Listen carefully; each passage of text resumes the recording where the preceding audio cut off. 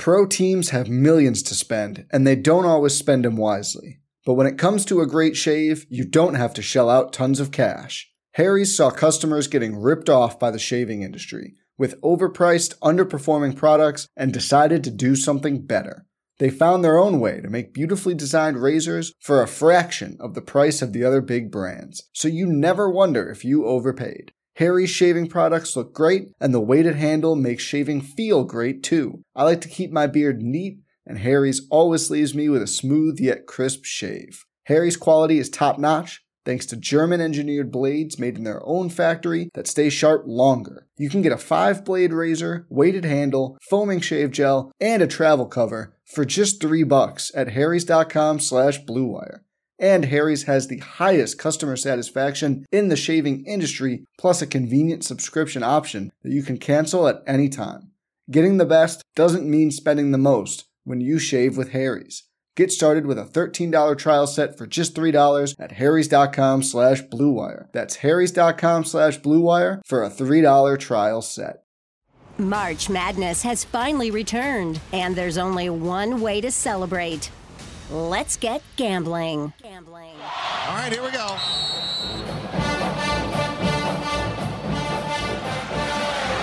Spreading the court. 10 seconds remaining. They just got to throw it under the basket. It's the truth for the win. Gone. They did it. A miracle. Hutchins! Double order! Hit that one from the parking lot. What's up, Degenerate Nation? Welcome to the Big Bets on Campus podcast presented by BetMGM. It's the Thursday NCAA Tournament College Basketball Betting Preview. I'm Stuckey, and joining me today are my two co-hosts, Mike Calabrese and the one and only Kai McCure. Gentlemen, Merry Christmas Eve. It's Tuesday night here. The first four is on. I was just talking about how I don't love the first four. It feels like I'm opening. I have to really love a game to bet it. I'm usually doing a bunch of content. It feels like I'm opening Christmas presents ahead of Christmas. Maybe I'm just old school, grew up without the first four. But the tournament for me, really, it doesn't start until, well, we're going to talk about the first tip, like 12:20 on Thursday. Kai, how goes it? And as a kid, were you one to try and find the presents, or if you had a chance to open one early, would you open one early, or did you like to wait? Well, I'm sure I tried, but I wasn't allowed to do it early. No way. I had to wait my turn. That's right. Discipline in my household, Stuckey. Yeah, on Christmas morning, we used to wait at the top of the stairs, and we would get called down. And I remember when I was like, one time when I snuck down, because I didn't even sleep as a kid. I've never slept.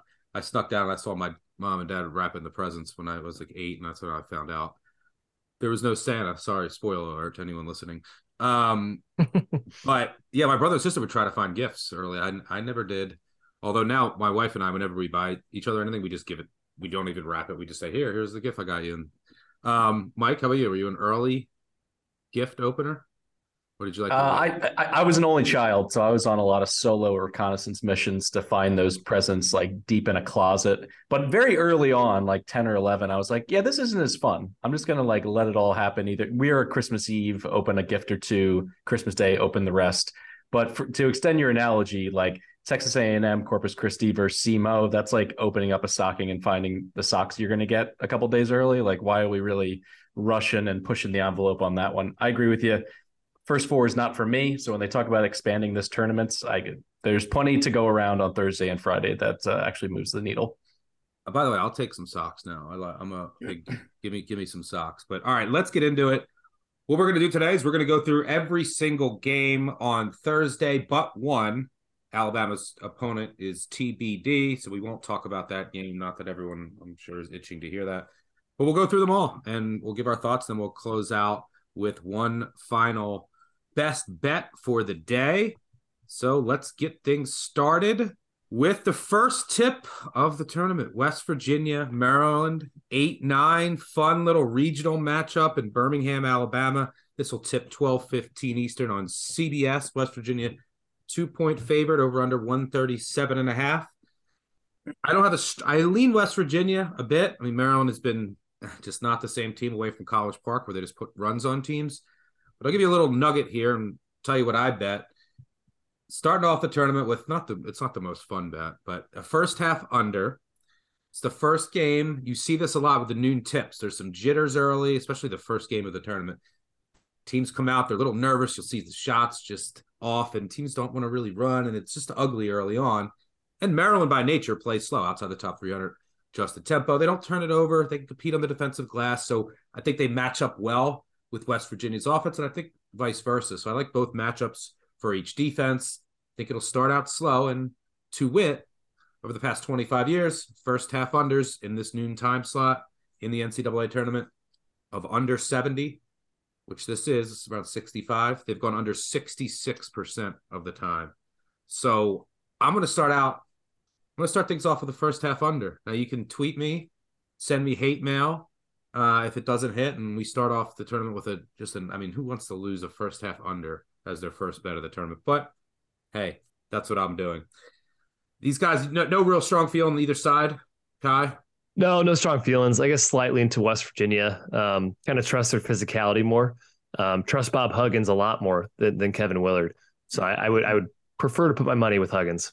All right, well, let's move on to a game where we do have strong takes, and that is a very popular underdog. The men of Furman Paladins, a 13 seed, will take on Virginia.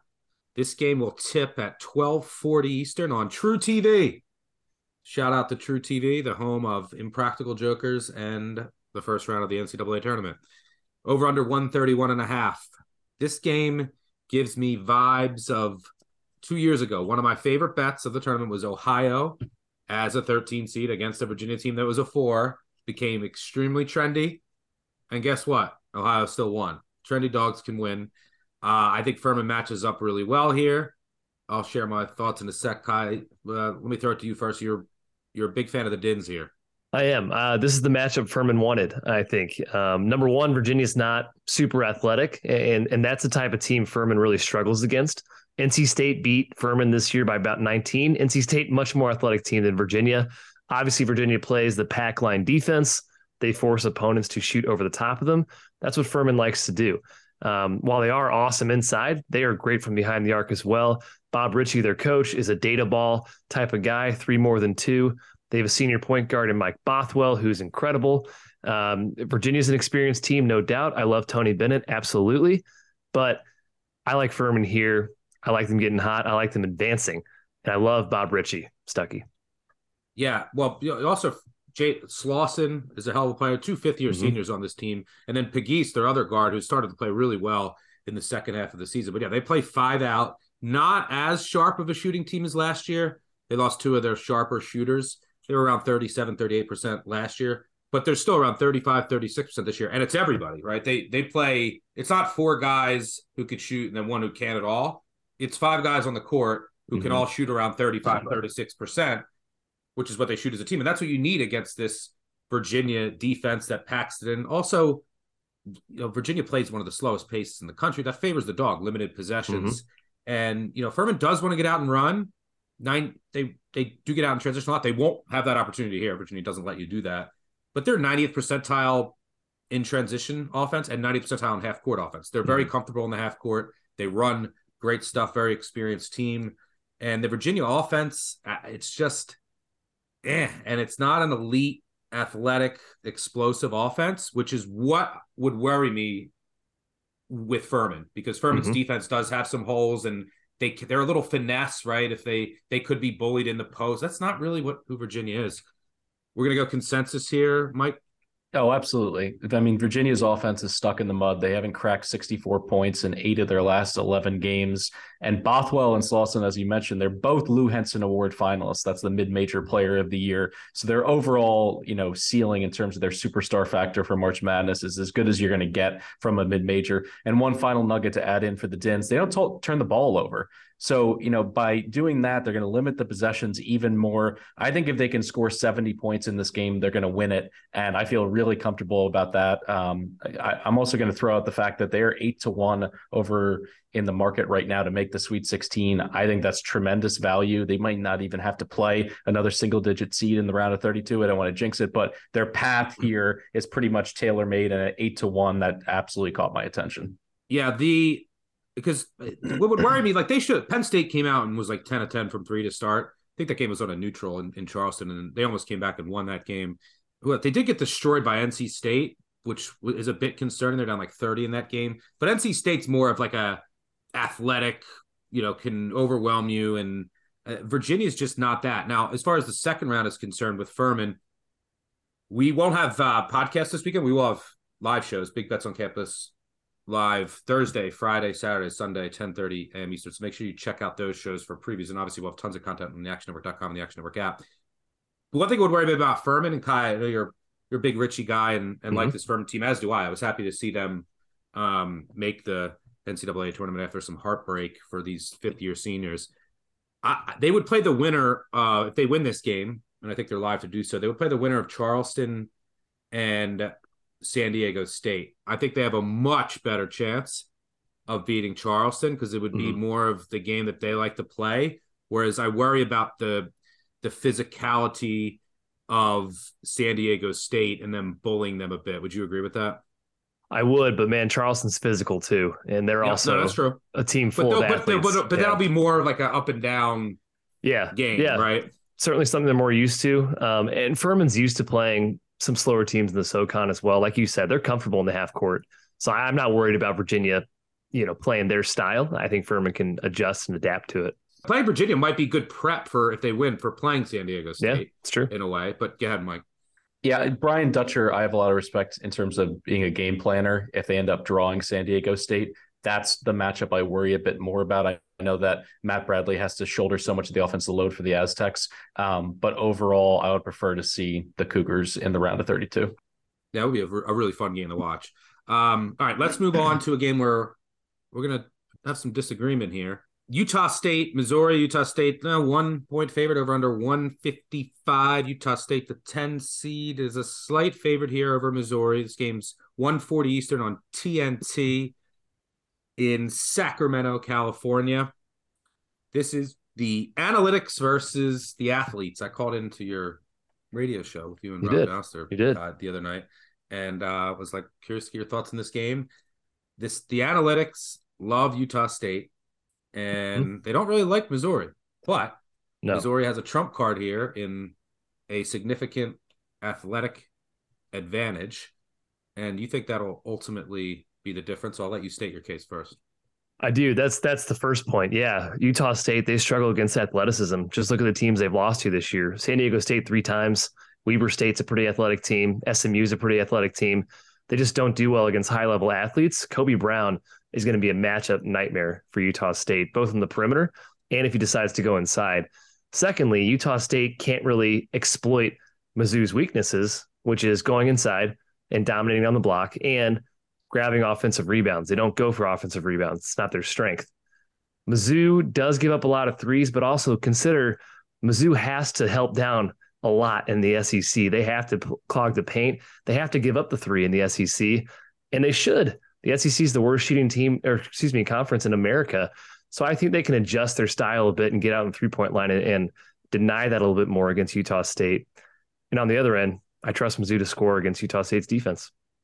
All right. It was a strong case, Mike. Maybe we'll have you break the tie or say who made the stronger case. Well, I agree. Kobe Brown's going to be a nightmare to match up with him. By the way, I bet Utah State here. I bet it was small because I assume I'm going to be able to get a better number live. There's going to be a lot of points in this game. I would lean over. Yeah. And there's going to be runs, right? There's going to be tons of threes. Both these teams chuck threes. So you're going to have one team go on a 12-0 run. It doesn't matter. Like teams up 10, it doesn't matter. They could be right back in the game within 2 minutes.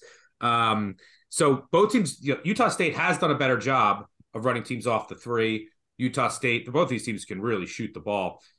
But I think that, what Missouri, one of the strengths of Missouri, and I love this coaching matchup, by the way. I think we got a really good field of first-round coaching matchups all across the board of just, I love this coach and this coach, which will make for some fascinating X's and O's battles. But look, Missouri, one of the things that they do well is they mix up their defense. They're going to throw a lot of zone out there, and they're going to press you, and you can't really zone Utah State. That is a disaster waiting to happen. So I'll be curious to see how they play this on the perimeter. Do they go more man? They don't have to help down inside. And you can't press Utah State. They grade out 99th percentile against the press. Now you could say, look, they don't play these super athletic teams like Missouri. Mm-hmm. But I trust Utah State to make more shots, and they're going to get more open looks based on what I've seen this year. But I highly respect both coaches.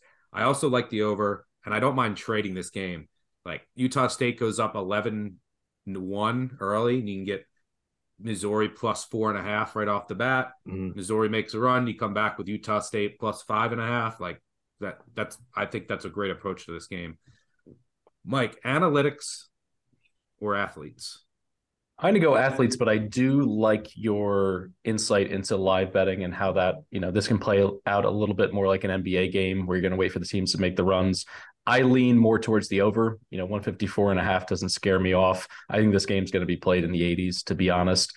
So I'll go ahead and lean with Mizzou, but I'm going to keep my money on the sideline until we at least get 4 or 5 minutes into it.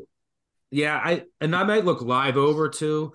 Like, so this game's in the afternoon, like early afternoon. So there might be some like jitters and cold shooting early. But I think now look, when these totals that are super high, it's tough in the tournament because at times you need a lot to go right. You can't have, if the game is like tied with 8 to go and you are on an overpace and it's the NCAA tournament, then all of a sudden you'll see it just, the game will slow down and like every possession means so much more. And then all of a sudden these teams get like tighter and then they just start valuing a possession. It's not as up and down. And it could start slow, in Sacramento, new gym, maybe some jitters early. So it is a high number, but I agree. I think this game, if you play this 100 times, more times than not, it's played in the 80s. So if they do get off to a slow start, there's so many passed offense here. And I think the pace for the most part will be fast. So if this is like, the teams are 0 of 9 combined from 3. It's going to be a ton of threes in this game. To start the game, look for a live over. I think this is a great trading game as evidenced by the total. All right, good stuff there. Let's move on to a little less intriguing of a game. Howard is dancing. They will take on Kansas in Des Moines. This game will tip at 2 Eastern on TBS. Kansas 22-point favorite, over under 145.5. I don't really have a strong take here, Mike. I know you don't either. Hi, anything on Kansas and Howard? Can Mr. Settle and company for the Bison keep this within the number? I tend to lean no. I lean towards Kansas here. Don't really expect them to struggle. Howard against KenPom top 150 competition this year. Lost to Kentucky by 32. James Madison 26. Belmont 23. Yale 46. And then VCU. They actually hung with VCU. They lost by 10. They certainly have a great player in Elijah Hawkins. Also a Settle. But they're simply going to be overmatched. Turnovers are going to be a huge problem. 356th in the country in turnover rate. KU's defense this year has been excellent. They'll force some ball handling issues, and the talent levels, they're just not close per usual in a 116 matchup. Yeah, and they lost by 10 at VCU, with who didn't have their best player. Mm-hmm. Baldwin didn't play that game. True. So that's worth noting. Yeah, that a 50-point loss to Yale is pretty scary to know that going in if you had a ticket of plus 22. So yeah, Kansas might be able to name it there. Let's move on to another really intriguing game. This is the pace clash. So from when they showed this, sitting down watching the bracket, I fell down my stairs, by the way. So I was up getting a water, and I had my whole setup down my basement. I have a bracket filled out, and I write down the matchups, like it's 2006. I won't be able to get one on the internet in like 2 minutes, but I just like to look at it right away. So I have it like a written bracket, and then I start filling it in. So I heard them saying and all right, now we revealed. I was a minute late. So I grabbed my water and I sprinted down the stairs, and I slipped and fell all the way down my stairs. Luckily I didn't get hurt. Got up and ran to the couch. What a champion and grit I showed, and wrote down the bracket. You deserve a medal or a holiday or at least a cuddle from somebody. But when I saw this, the first thing I said and tweeted, I was like, pace clash. This is Charleston, San Diego State. Really fascinating 5-12 matchup. San Diego State's a 5-point favorite, over under 141.5. This game will be at 3:10 Eastern on True TV in Orlando, Florida. Ty? Yeah, it's not a bad draw for Charleston. It kind of sucks. I like both these teams a lot. But what Charleston had to avoid in this first match, in my opinion, was an explosive offense that would welcome their pace. And that's not San Diego State. They're certainly better on offense than they have been in the past, but they still prefer a half-court style. They're not, for instance, in Alabama or in Iowa or Gonzaga, to which I would think Charleston would struggle to keep it close because they do love to run up and down. The three-point looks are going to be there for Charleston. They have not shot that well this season, but they do have shooters, and they're 9th in the country in three-point attempt rate. They let the ball fly. Pat Kelsey, another one of those analytic-style coaches. San Diego State, 280th in the country in three-point attempt rate allowed. They will pack it in. They will tend to give up looks from the outside, force Charleston, beat them with jumpers. Both teams are pretty deep. Again, I really do like both coaches, but I like the Charleston team a little bit more. They beat Virginia Tech in the non-con, Kent State, Colorado State by 10. I think they can hang here with the San Diego State within 5.5. Yeah, so Charleston, you'd think that they're comfortable enough in the half court. You're going to have to make some jump shots to beat San Diego State just based on their scheme. And by the way, Matt Bradley, he's a high variance nature or part of this game. If he's hot, he'll put a run on any team, and then he could also shoot San Diego State out of a game if he's off. But Charleston, look, they're extremely deep, and they come at you in waves. They have guys like Larson and Smith who aren't great statistically. They're like 32, 30, but they can get red hot too. Charleston just has so many avenues to different offense, right? They're not uber reliant on one guy. It's a very hard prep. Mm-hmm. If one guy's having an off night, they can get offense from somewhere else, which I really like against a great game planner, which Dutcher is, and a great defense, right? They can't just focus on, let's just take this one or two guys away. Charleston can come at you in waves. You think that they'll, the one thing that does worry me about teams that like to get up and down against teams that play slower is, it might not necessarily worry me, but more times than not in the tournament, the game will be slower, and the team that is slower will can control the tempo a little easier. Mm-hmm. But you think Charleston's more than comfortable in the half court here? I do, and they're talented enough to hang, right? And they're physical. This is not like a only offense type of team. They're really good defensively as well. They can go punch for punch with San Diego State. I'll also throw out here in terms of the committee, I know that the Mountain West has not lit the world on fire in the tournament in recent years, but what are they doing sending the regular season and conference tournament champion all the way to Orlando? So one of the things, I crunched the numbers in the offseason, since 2014, if you take all the pods, the four teams with the longest travel are 39% against the spread in that opening round, the round of 64. And this is one of the games that hits the system. So I'm going to go ahead and say Charleston. Probably too. St. Mary's is absolutely hosed. And then add on top for the Gales, the body clock. It's an 11 a.m. tip-off for the Gales on the body clock in Albany. They're going to have absolutely no fans there. It's ridiculous. But San Diego State is in a similar boat, and I just don't understand why the committee did them so dirty, considering how well they played and spent the majority of the season in the top 25. Yeah, Mary's, it's the West region, and they are playing in Albany. Make that make sense. Yeah, Mount West, you didn't even mention this, Kai, but Mount West, you just alluded to it, Mike, 14-35-1 against the spread in their past 50 tourney games. Woof. 0-9 against the spread in their past 9.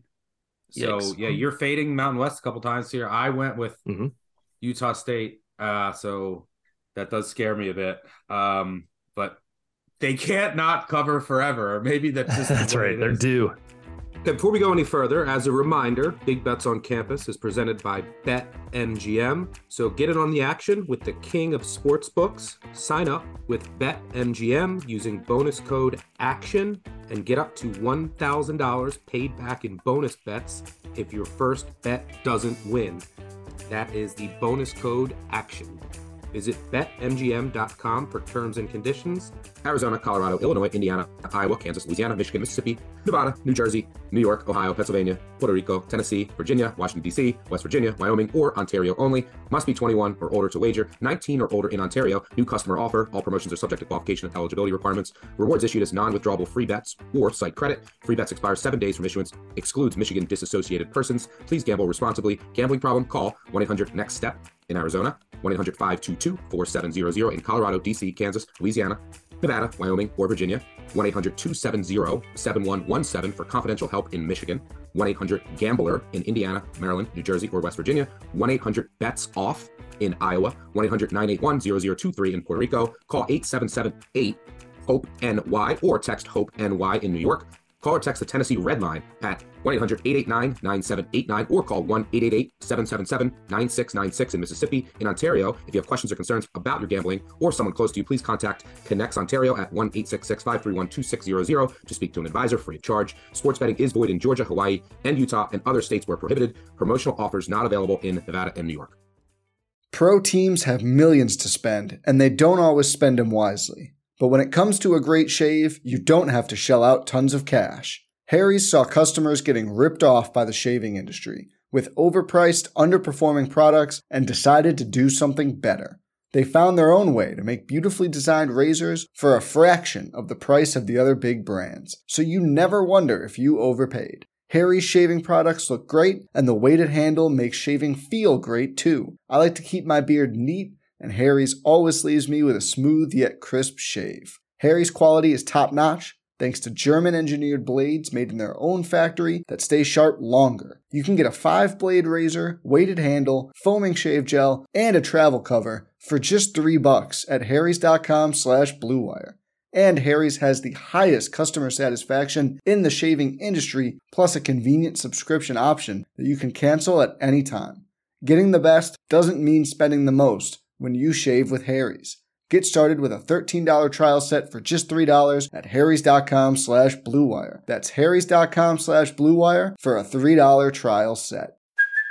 Hey, it's Kaylee Cuoco for Priceline. Ready to go to your happy place for a happy price? Well, why didn't you say so? Just download the Priceline app right now and save up to 60% on hotels. So whether it's Cousin Kevin's Kazoo Concert in Kansas City, go Kevin, or Becky's Bachelorette Bash in Bermuda, you never have to miss a trip ever again. So download the Priceline app today. Your savings are waiting. Go to your happy place for a happy price. Go to your happy price, Priceline. All right, let's move on to our next game, and let's talk a little Ivy. Princeton will take on number 2 seed Arizona out in Sacramento, California. Arizona's a 14-point favorite, over under 154. This game will start at 4:10 Eastern on TNT. Mike, Princeton was your darling all year. You backed them with a lot of success. I'm still bitter about Penn because I wanted to see Penn dance and I had a future on them. And I do think that Penn kind of got hosed by the refs in the final minute, but whatever. I got to get over it. Water under the bridge. Are you backing your beloved Tigers here against Arizona? Believe it or not, this podcast is not brought to you by like Southwest Airlines or something, but I have another, distance mileage trip situation to discuss. They're sending the Ivy League champs all the way to Sacramento, so it's another one that triggers the system. But just in general, on the floor, I thought Tosan Owoma was somebody who needed to draw some opponents that didn't have athletic bigs that could make it difficult for him to run that point forward situation. Unfortunately, he's going to run into Tubelis and Ballo. And when it comes to their secondary options, I'm just not as scared of them, particularly at this price point. 14.5, I jumped on it. I got 13.5. I'd play it up to 16. I thought this number should be closer to like what Kansas is laying against Howard, because I do think that Arizona can, for lack of a better word, this is kind of like a neck crack game. This is from them to start feeling good about themselves, get some momentum into the weekend. So I know that Kerr Kriisa is a little bit banged up, but they don't need him to be pumping in many points in this game to cover. So Princeton may be able to slow the tempo a little bit early on. So maybe a race to 10 if you want to get like really gutsy with something that has, plus EV. But in terms of the overall spread, I love the Wildcats here. I think they put it together down the stretch. So I like him in this spot. I initially leaned Arizona. I'm afraid of them here. I mean, Kriisa's hurt. And he went like a couple games ago. He made 2 threes against UCLA, but a couple games ago, he was like 0 of 7. Like, he's playing Princeton in the first round. I could see him going like 0 of 10 from 3. Like, I could see Kriisa just throwing up. At least with the shoulder injury, they could be like, okay, you're not right. Like, come on, sit on the bench. But yeah, I always worry about him like just shooting them out of the tournament. especially now that he can't shoot. But it's an interesting, like, yeah, Princeton might be able to slow it down. They have a guy who's going to play professionally somewhere in Tosan, he's excellent, skilled. He's top 50 assist rate, runs their entire offense. Now, granted, in the Ivy League, you got to double him and he gets a ton of attention and then he can kick out to their shooters. They are a capable three-point shooting team. Not elite, but they have guys who can get hot. Like Langborg was 40% last year. He was down to 31% this year. So he's fully capable. I kept going back and forth on how, like, can Tosan give their bigs problems with how he can play and he's a little mobile? Or is he just going to be shut down and then they can stay out on the shooters? And then also I worry about Princeton's transition defense. And then I worry about Tosan. Number one, he can't shoot free throws. So if he does get to the line, monitor that. But does he get in foul trouble here? And then if he does, then Princeton's really in trouble here. And Arizona could just turn on the transition jets. And then it's good night. Kai, any quick thoughts on this? I like Princeton first half. I think Ivy teams do really well in the tournament because their offenses are so intricate and hard to prepare for. So the Princeton offense, with all its cutting, its counterpoints, its many different optionality, I suppose, on the offensive end, you can't really practice that and prepare for that if you haven't seen it a lot. So I think that's a big advantage for Princeton coming in early on. Tosan, I do think, has an advantage against Arizona's bigs.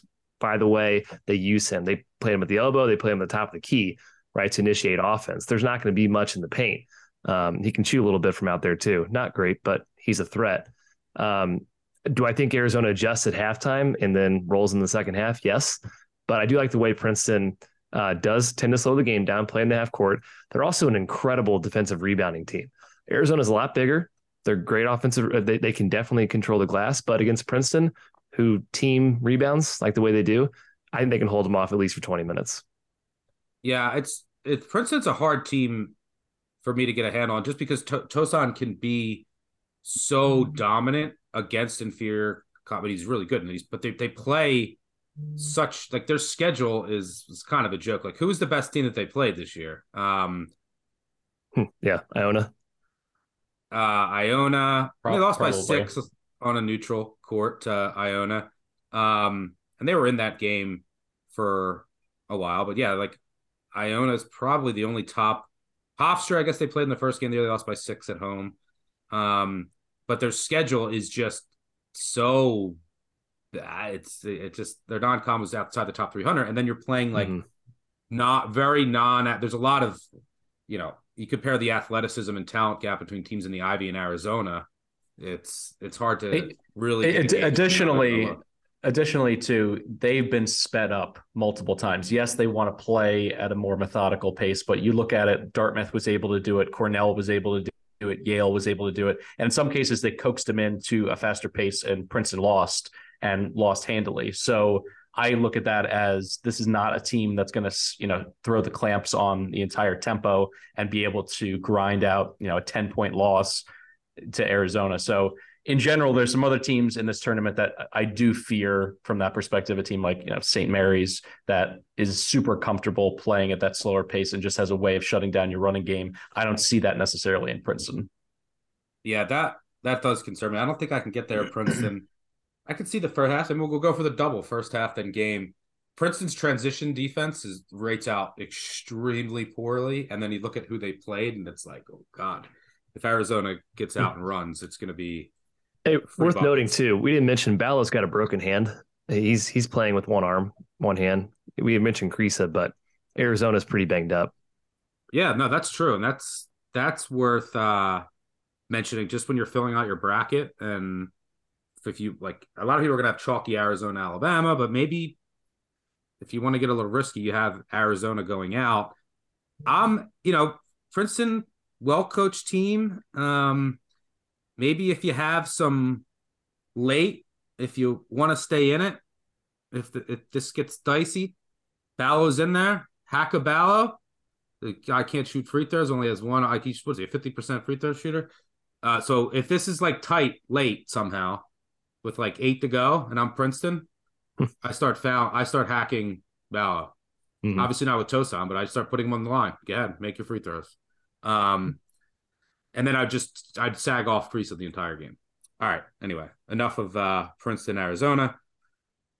Let's move on to our next game. This is two enigmas, Illinois, Arkansas in the 8-9 in Des Moines, Iowa. Arkansas is a 2-point favorite, over under 143.5. This is the first game out. I think this game will be played fast. Look, these two teams I can't figure out. I mean, Arkansas has arguably 3 first-round draft picks, super talented. Past 2 years, they've gone to the Elite Eight. Musselman's obviously proven he can take teams deep in this format. Illinois, a lot of talent.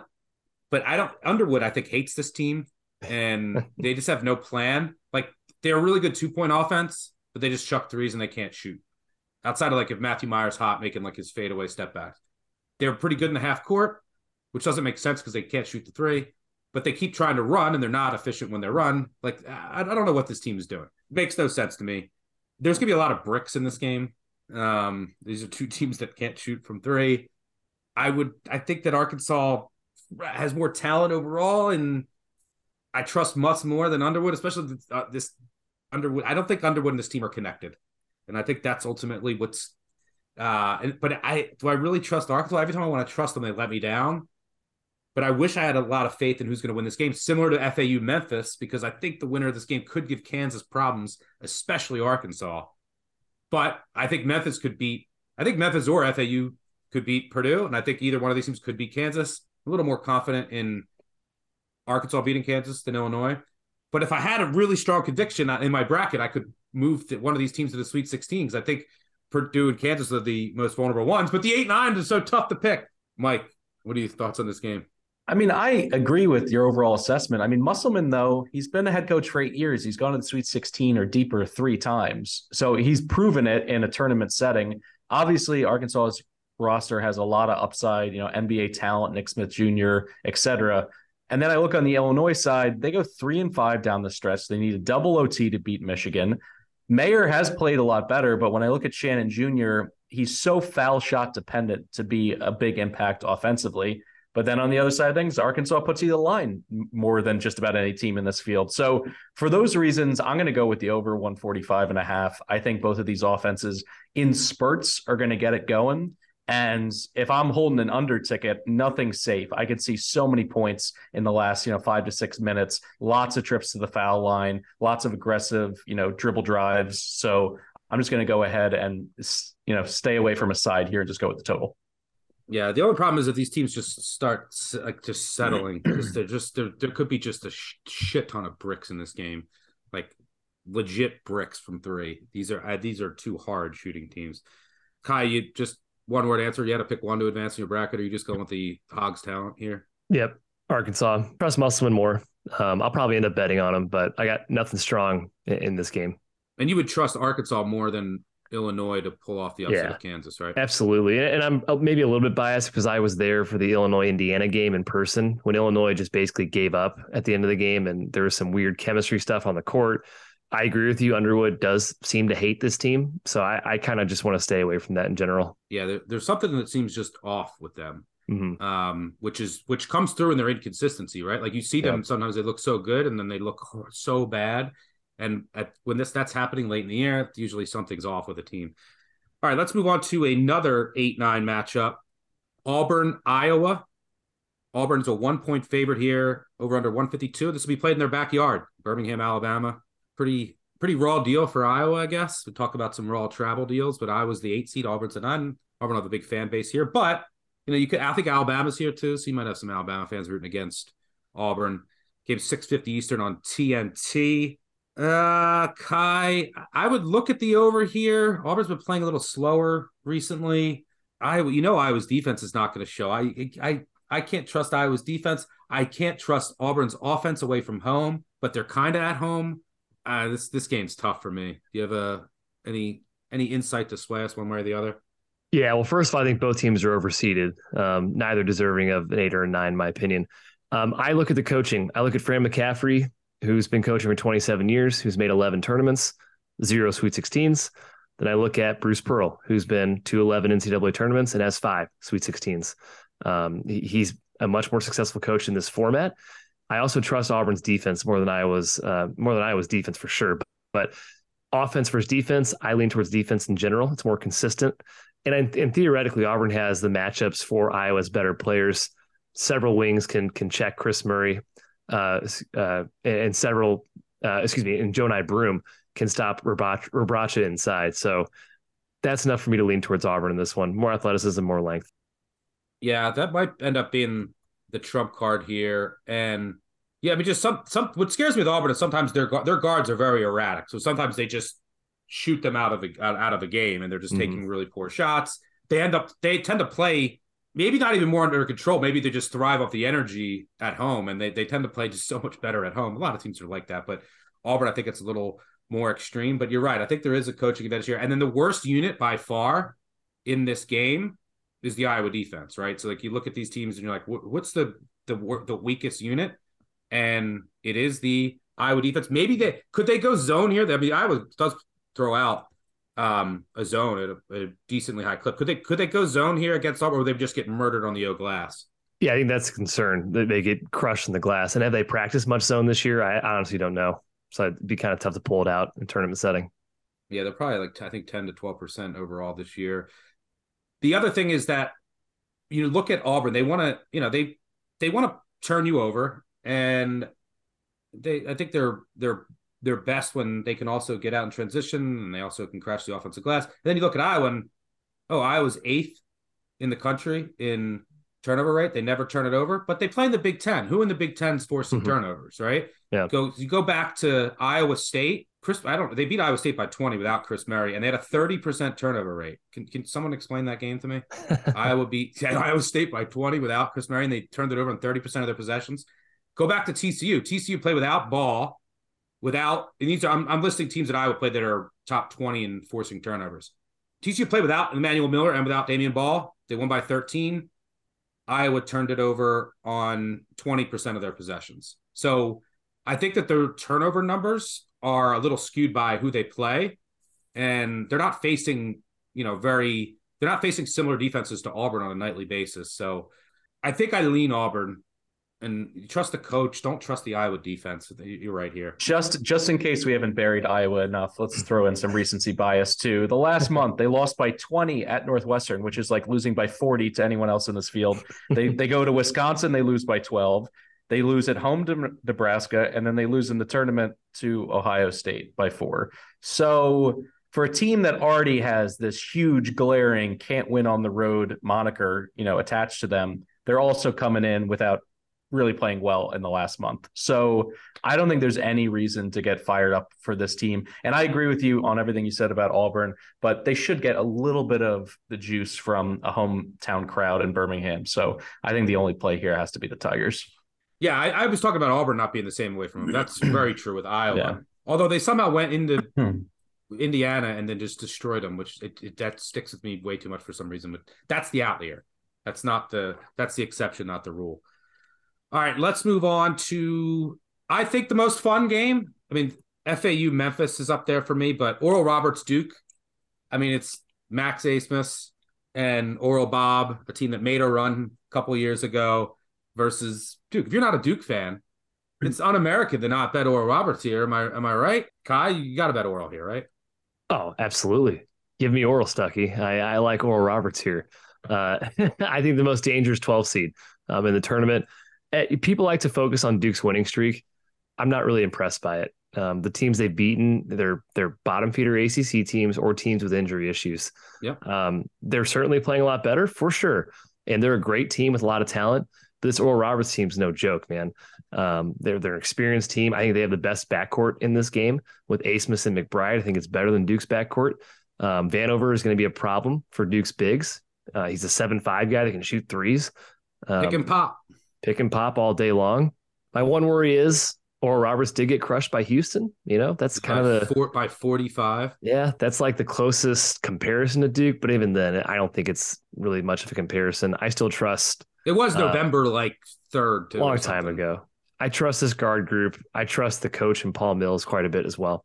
Yeah, that does scare me a bit too, that Houston game. But you can't really run pick and roll against Houston, right? Like you can't. No. Everything that Oral wants to do offensively, they can't really do. But Duke really struggles in defending screens out on the perimeter. And that's what Oral Roberts wants to do to initiate their offense. Midcourt max. He's been here before. And you're right, like pulling Lively away from the rim, he's not going to be comfortable there. The best comparison I can come up with is like PJ Hall, Clemson, when Duke played them, and Clemson won. I mean, Hall went off. So Vanover can probably give Duke similar issues. And yeah, I agree. They've improved. Their defense, I think, has really improved. They're good, but the ACC is bad. And you look who they've beaten. You beat Miami, but Omier gets hurt in the first minute. They have no one behind him depth-wise. Duke also goes 50% from three. Miami shoots 30%. They played Virginia, recently just lost one of their starters. And then it's, bottom feeders of the ACC. So, yeah, I think Duke comes in a little overvalued here after their run to the ACC tournament. I think Kempa makes us 3. I make it 3.5. So give me 7 all day. Mike, are you Oral Bob? Give you Oral? I mean, let's put our praying hands together and let's go for Oral Roberts here. Not only are they absolute fireworks show on offense, they're 4th in points per game, 7th in effective field goal percentage. They take and make a ton of threes, top 5 in both attempts and makes. They're an elite foul shooting team, so you get into crunch time, get the ball to Asmus. He's over 90% from the line. But what I like compared to the team that went to the Sweet 16 as a 15 seed, they're actually much better defensively. They got to 75th in defensive efficiency. They're not a defensive stopper by any stretch, but this is still a young Duke team. Like if Oral Roberts does what they've done all year in the Summit, which is they go on a 10-0 run or an 8-0 run, something like that. How is Duke going to respond when they have to score? Not just, things are going really well as they have for the past month for the Blue Devils, and then they get everybody involved and, Lively's getting some finishes at the rim and everyone's feeling good about themselves. It's like, no, now you're in the tournament, you're losing to a 12 seed. Who's the one who's going to take the big shot? Like, I think the pressure is going to slide to Duke very quickly in this game. So I'm on Oral Roberts on the money line. Yeah, I love it. I think this will be a great game. And yeah, that Oral Roberts team that made a run back in 2021, they finished, and this is after the tournament, so they got a boost. They finished 220th in overall defensive efficiency. This year, 107th. So this defense, they've won 17 straight, really confident team.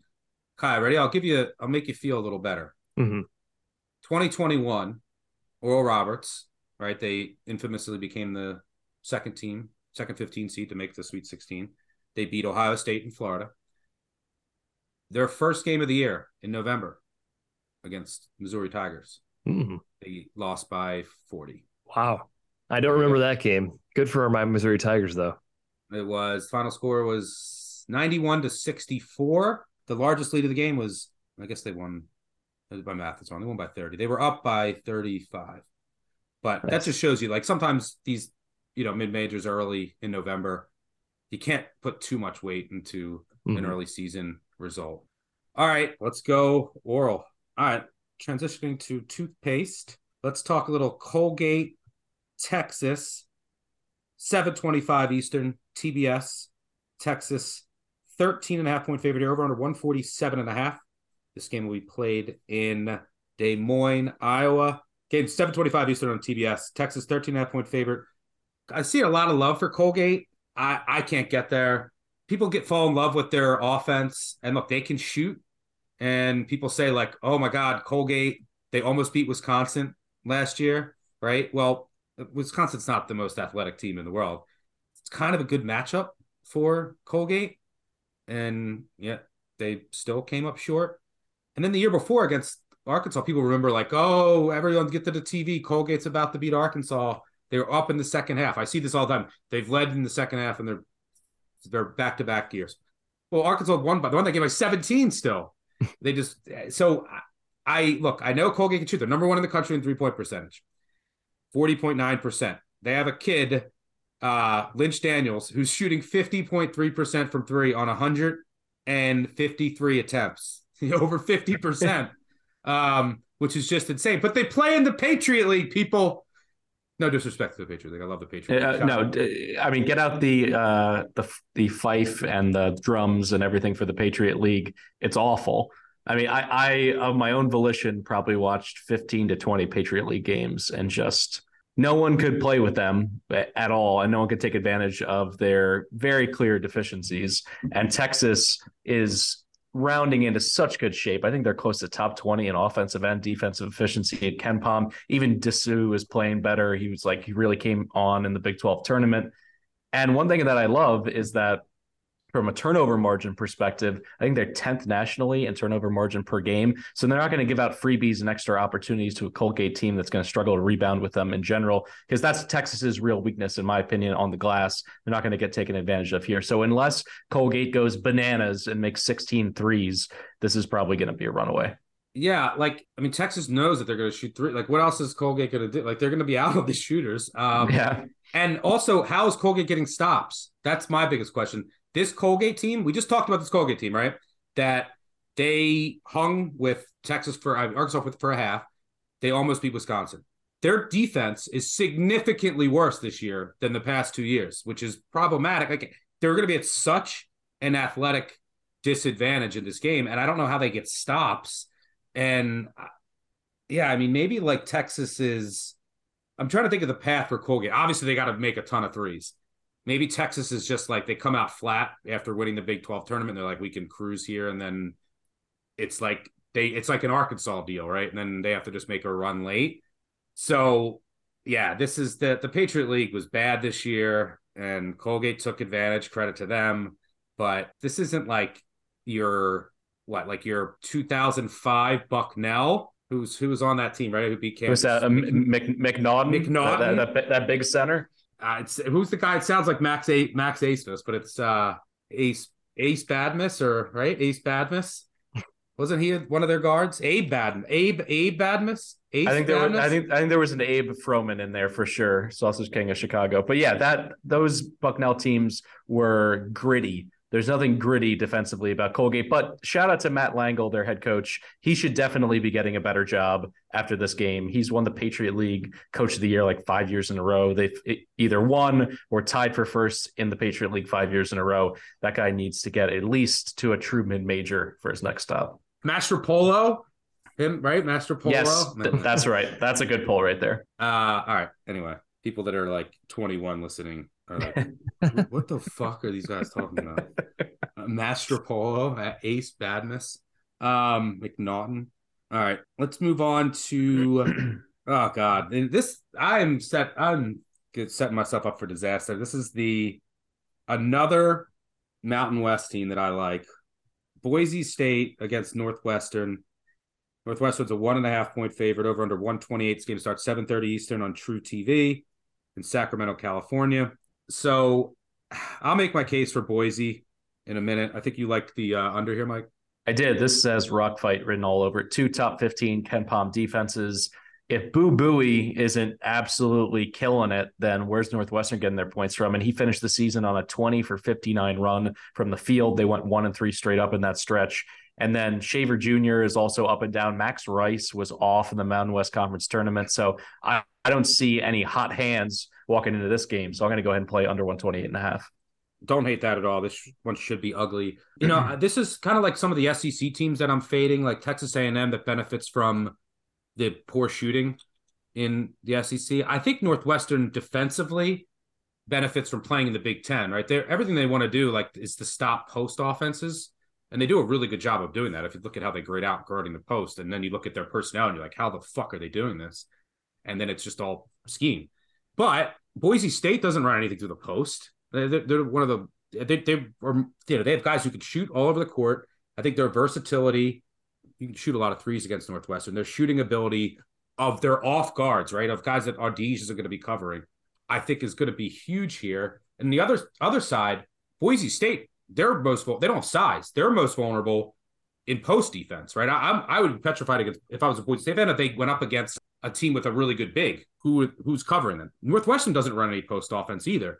So I think Boise State has more shot makers ultimately, and then how Northwestern has been designed doesn't play as well here in this particular matchup. So I'm going to go with Boise State I think it's just going to come down to like who can make a couple more threes in a rock fight. And I'm going to trust the Mountain West team. That's probably a bad idea, but that's how I see it playing out. I also think Boise State, if you look at they try to get in transition sometimes, they're very inefficient. They're much better in the half court, and their half court defense is elite. These are 2 elite half court defenses. But Boise State has no depth, So I think a game, you see them a lot of times wear down at the end of games. They basically, they go 6 deep. So I think a game with limited possessions that's going to be really slow is going to be good for their legs and benefit them in multiple ways. Am I crazy, Kai, for liking Boise? No, because I trust Leon Rice in the coaching chair more than I trust Chris Collins. No disrespect to Collins, who had a great season. But the thing that's kind of skewing me towards Northwestern lean is I just think they come in with a bigger chip on their shoulder. I mean, they are the ultimate underdogs. No one believes they're any good. And they are a really tough team. I know Boise is as well, but Big Ten over Mountain West for me, pretty much across the board. All right, let's move on to a 1 seed. We're going to move on to the super late night. Houston, 19.5-point favorite over Northern Kentucky, 9:20 Eastern, TNT, Birmingham, Alabama. 19.5-point favorite over under 122.5.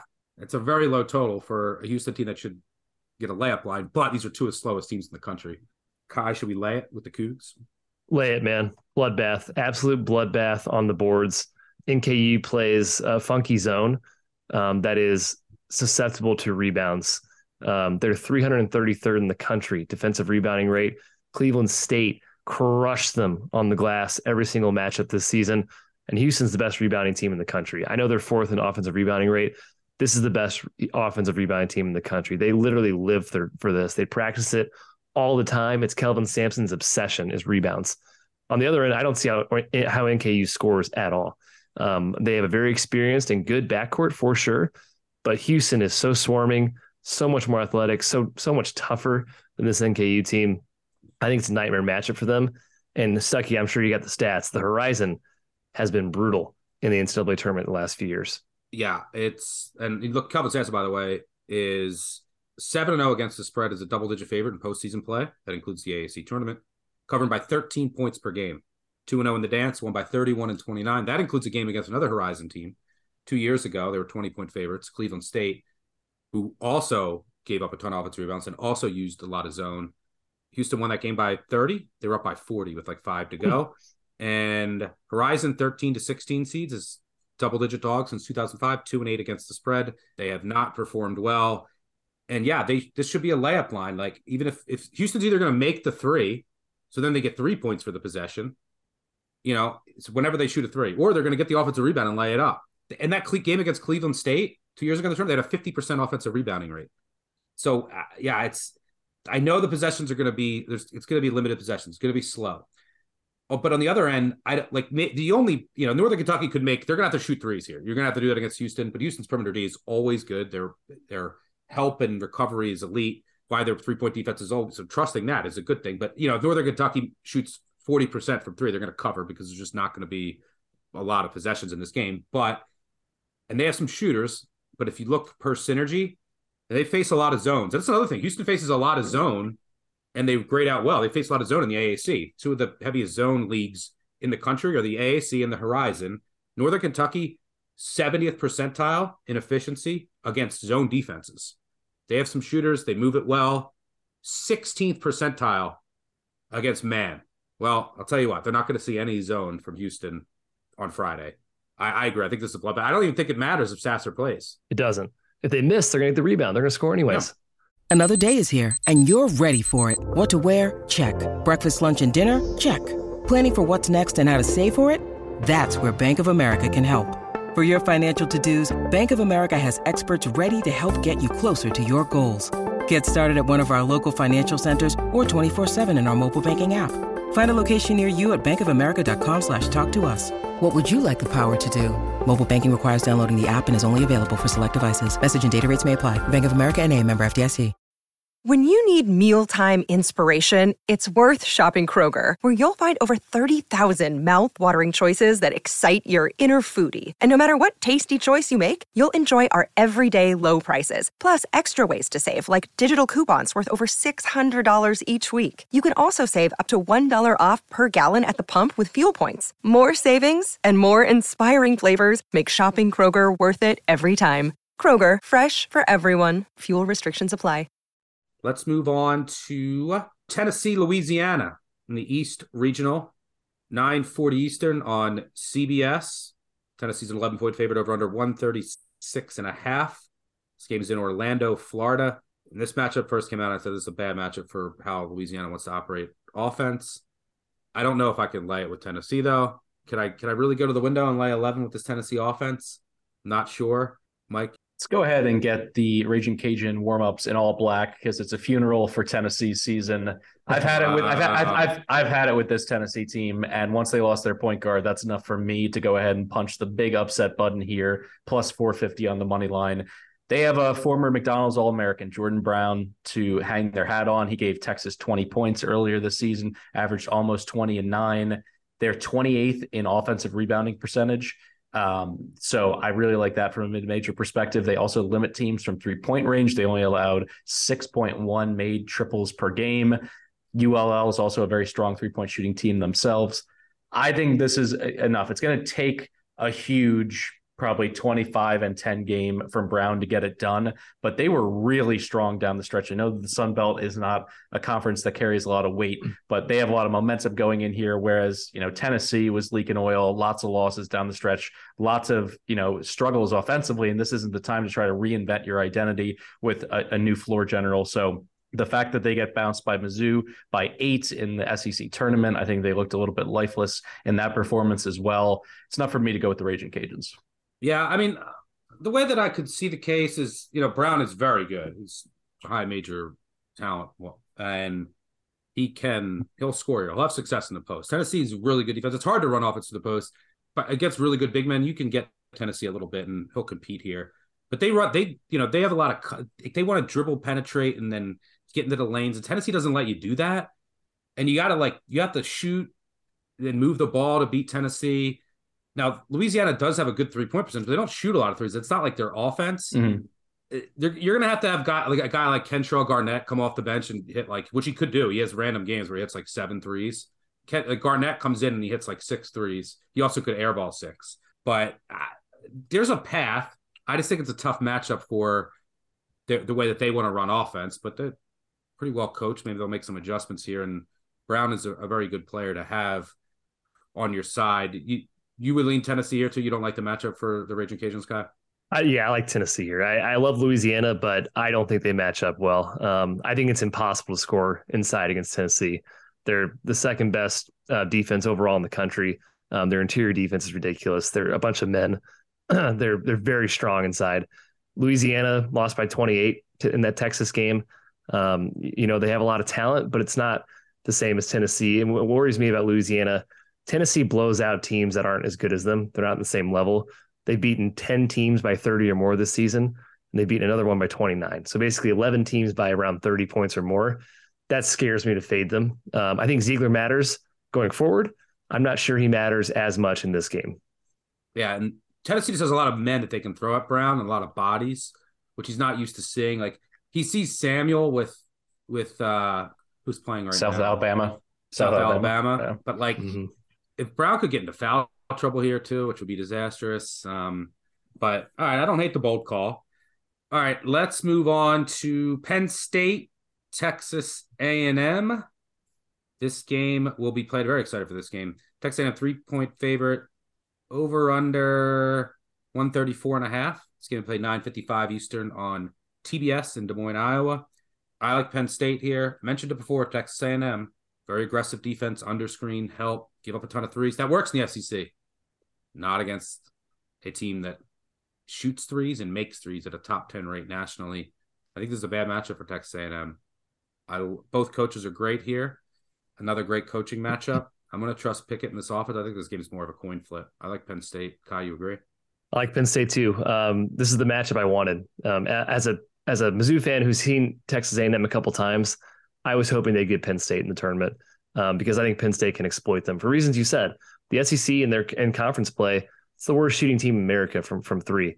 A&M doesn't really have to guard the perimeter. They do against Penn State, who from a volume plus the ability to make it perspective, arguably the most prolific 3-point shooting team in America.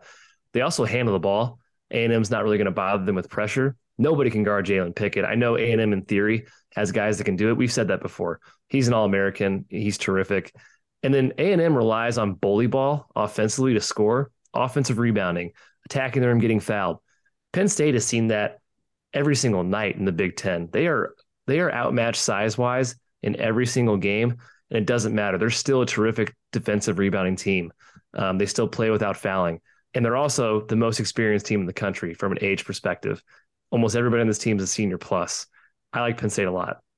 Yep, I agree. And you hinted at it, but the three primary ways that Texas A&M scores: off turnovers, at the free throw line, this team that gets some games they go to the line 40 times, and offensive rebounds. Penn State, elite defensive rebounding team, never foul, never turn it over. Mike, you nodding your head there. You're in agreement with we are? I agree to a certain extent. I think this will be one where I watch the first 48 minutes and I want to make sure that...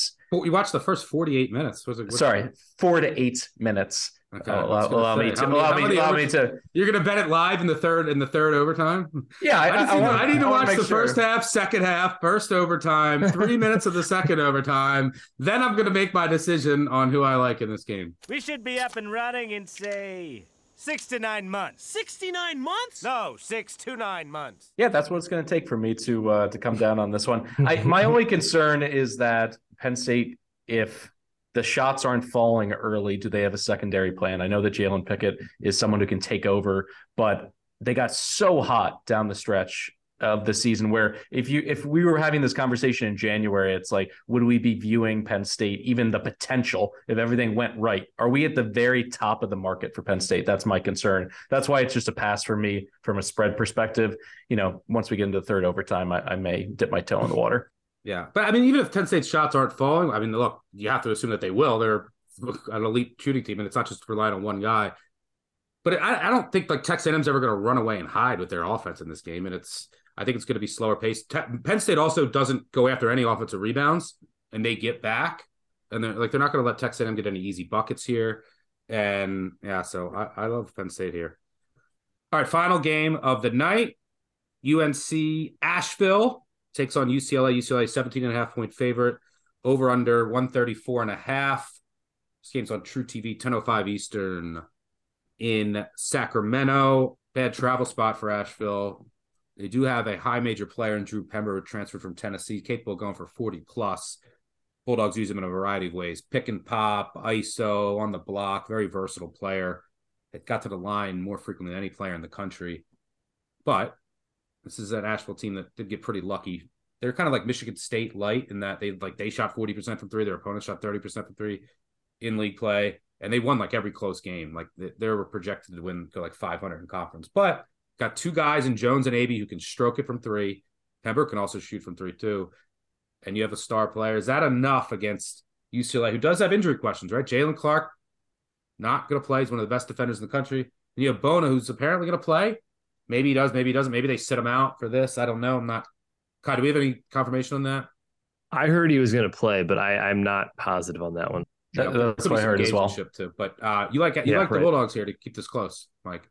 I do. I think they have enough overall from a three-point shooting perspective. Pember needs to play really well, but I don't necessarily think he needs to score, 35 and rip down 15 rebounds. Although this year he averaged close to 22, 9 boards, 3.5 stocks per game. He finished 15th in player efficiency in the win score metric. So he just showing off how good he was. He started his career at University of Tennessee. He was a Knoxville kid, stayed in his hometown. They went 18-1 down the stretch, and they're up against a Mick Cronin coach team. I think UCLA's success in the last few years has kind of erased everyone's memory on Mick Cronin. He used to be Mr. Early Exit. All those years at Cincinnati, he had 6 first-round exits in the NCAA tournament in his career. He had a bunch of second-round exits with Cincinnati as well. So with UCLA, their defense obviously is where they were hanging their hat. Not having Clark, I don't think it's necessarily going to be fatal in this game from a money line perspective, but I do think it makes it easier for them to get looks from the perimeter. And then in general, Bona, I agree. Like if he's limited, then Pember is somebody who can not only score inside, but also take his defender outside. There's just enough here that I could see UCLA's more in survival mode where it's like, let's get out of this round. Let's get our sea legs a little bit in this tournament. 18.5, I feel like is a lot. I'd probably play this down to 17. So I'll go ahead with Asheville. Yeah. A couple things give me pause here. One, like, can they put Jaquez on Pember a lot? And then because you look at some of Asheville's, like, Abey and Jones have hit like 40% of their threes, but they're in the Big South, and a lot of teams have to send 2 at Pember, right? And then you're getting a lot of open looks. That might not be the case here. Asheville also will press a lot, and they do it pretty well, but it's the Big South. You can't press UCLA, by the way. They're elite in press offense. And then, UNCA wants to get out and run a bunch and get in transition. They're good there. Can't do that against UCLA. But I can see this. I will push back on that last one. I think Clark had a lot to do with just shutting teams down in the running game. So does that necessarily mean it's a night and day difference? Probably not. But I do think there's a chance for them to at least get some looks. And maybe this ends up becoming a first half play that I can talk myself into, where they get a little bit of success early and UCLA has to make adjustments in terms of Pember, where I agree, like Jaquez has the defensive chops to be able to slow him down. But if he's, putting in some work, scoring some points, maybe they have to double. Maybe things get a little bit dicey in the first 10 minutes. Yeah, I don't have a really strong fear. It's not like I love UCLA as a huge favorite, especially with some of the injuries they're dealing with. Kai, any thoughts here? I didn't have anything strong either. I leaned towards UCLA because I just think teams that rely so heavily on 1 or 2 guys like Asheville does with Jones and Pember is easier to game plan for and easier to scheme. I also kind of can't get the UNC Asheville game against Arkansas out of my head when they lost by 34. Pember got in foul trouble, had 6 points. That's a real issue if UCLA can get him in foul trouble, which is possible. And then finally, turnovers. Asheville's not a good ball handling team. UCLA, yeah, Clark's did a big part of it. I still think they can kind of cause them some issues in that realm. All right, good stuff there. Let's one final order of business. Let's go to our best bets of the day. Kyle, I'll start with you. It's Houston for me. I really do not see how they don't score almost every possession, and I don't see any easy path for NKU to get buckets. So give me the Houston Cougars minus 19-ish, whatever you can find out there. We just talked about this one, so I'll throw it out. Mine, Penn State. I think they match up well on both sides. They could shoot the 3, which is what you need to do against Texas A&M. Texas A&M, a little shock to their system here. They're used to playing in the SEC. And look, we saw what Alabama did to them when they're making their threes. It's the one team in the SEC that really can. And on the other side of the ball, every way that Texas A&M wants to get offense, Penn State can take it away. Trust in Mr. Pickett and Shrewsbury and company. Give me the Nittany Lions. Mike, best bet? Nothing like racing down the steps on Christmas morning to bet under 127.5 on the first day, full day of the tournament. But Boise State and Northwestern, not only are they elite defensively, I really like their coaching staffs on both sides to be able to game plan out of Boo Buie going off. And then on the Boise side, looking through all of their performances in the last month, I'm just not scared of their offense. I think this could be one of those tournament games where it's like 57-55 and just crosses over that 100-point threshold with a few minutes to go. So I'll go under 127.5 as my best play of the first round on Thursday. All right, there you have it. Thanks to all of you for tuning in. Thanks to Mike and Kai of the 3-Man Weave for joining me. Thanks to our audio and video teams on the back end. Make sure you download the Award Winning Action Network app. You can find all of our picks there in addition to an abundance of data and content. Thanks to our sponsor, BetMGM. Enjoy the madness. Merry Christmas ×2. Root for the 3-point variance. We do all this work, and a lot of times it's just going to come down to who makes the threes. So hopefully the threes are falling for our teams and not falling for the teams we bet against. Regardless, it's going to be fun. It's a betting bonanza. Enjoy it. Bet responsibly as always, and we will see you over the weekend. Cheers.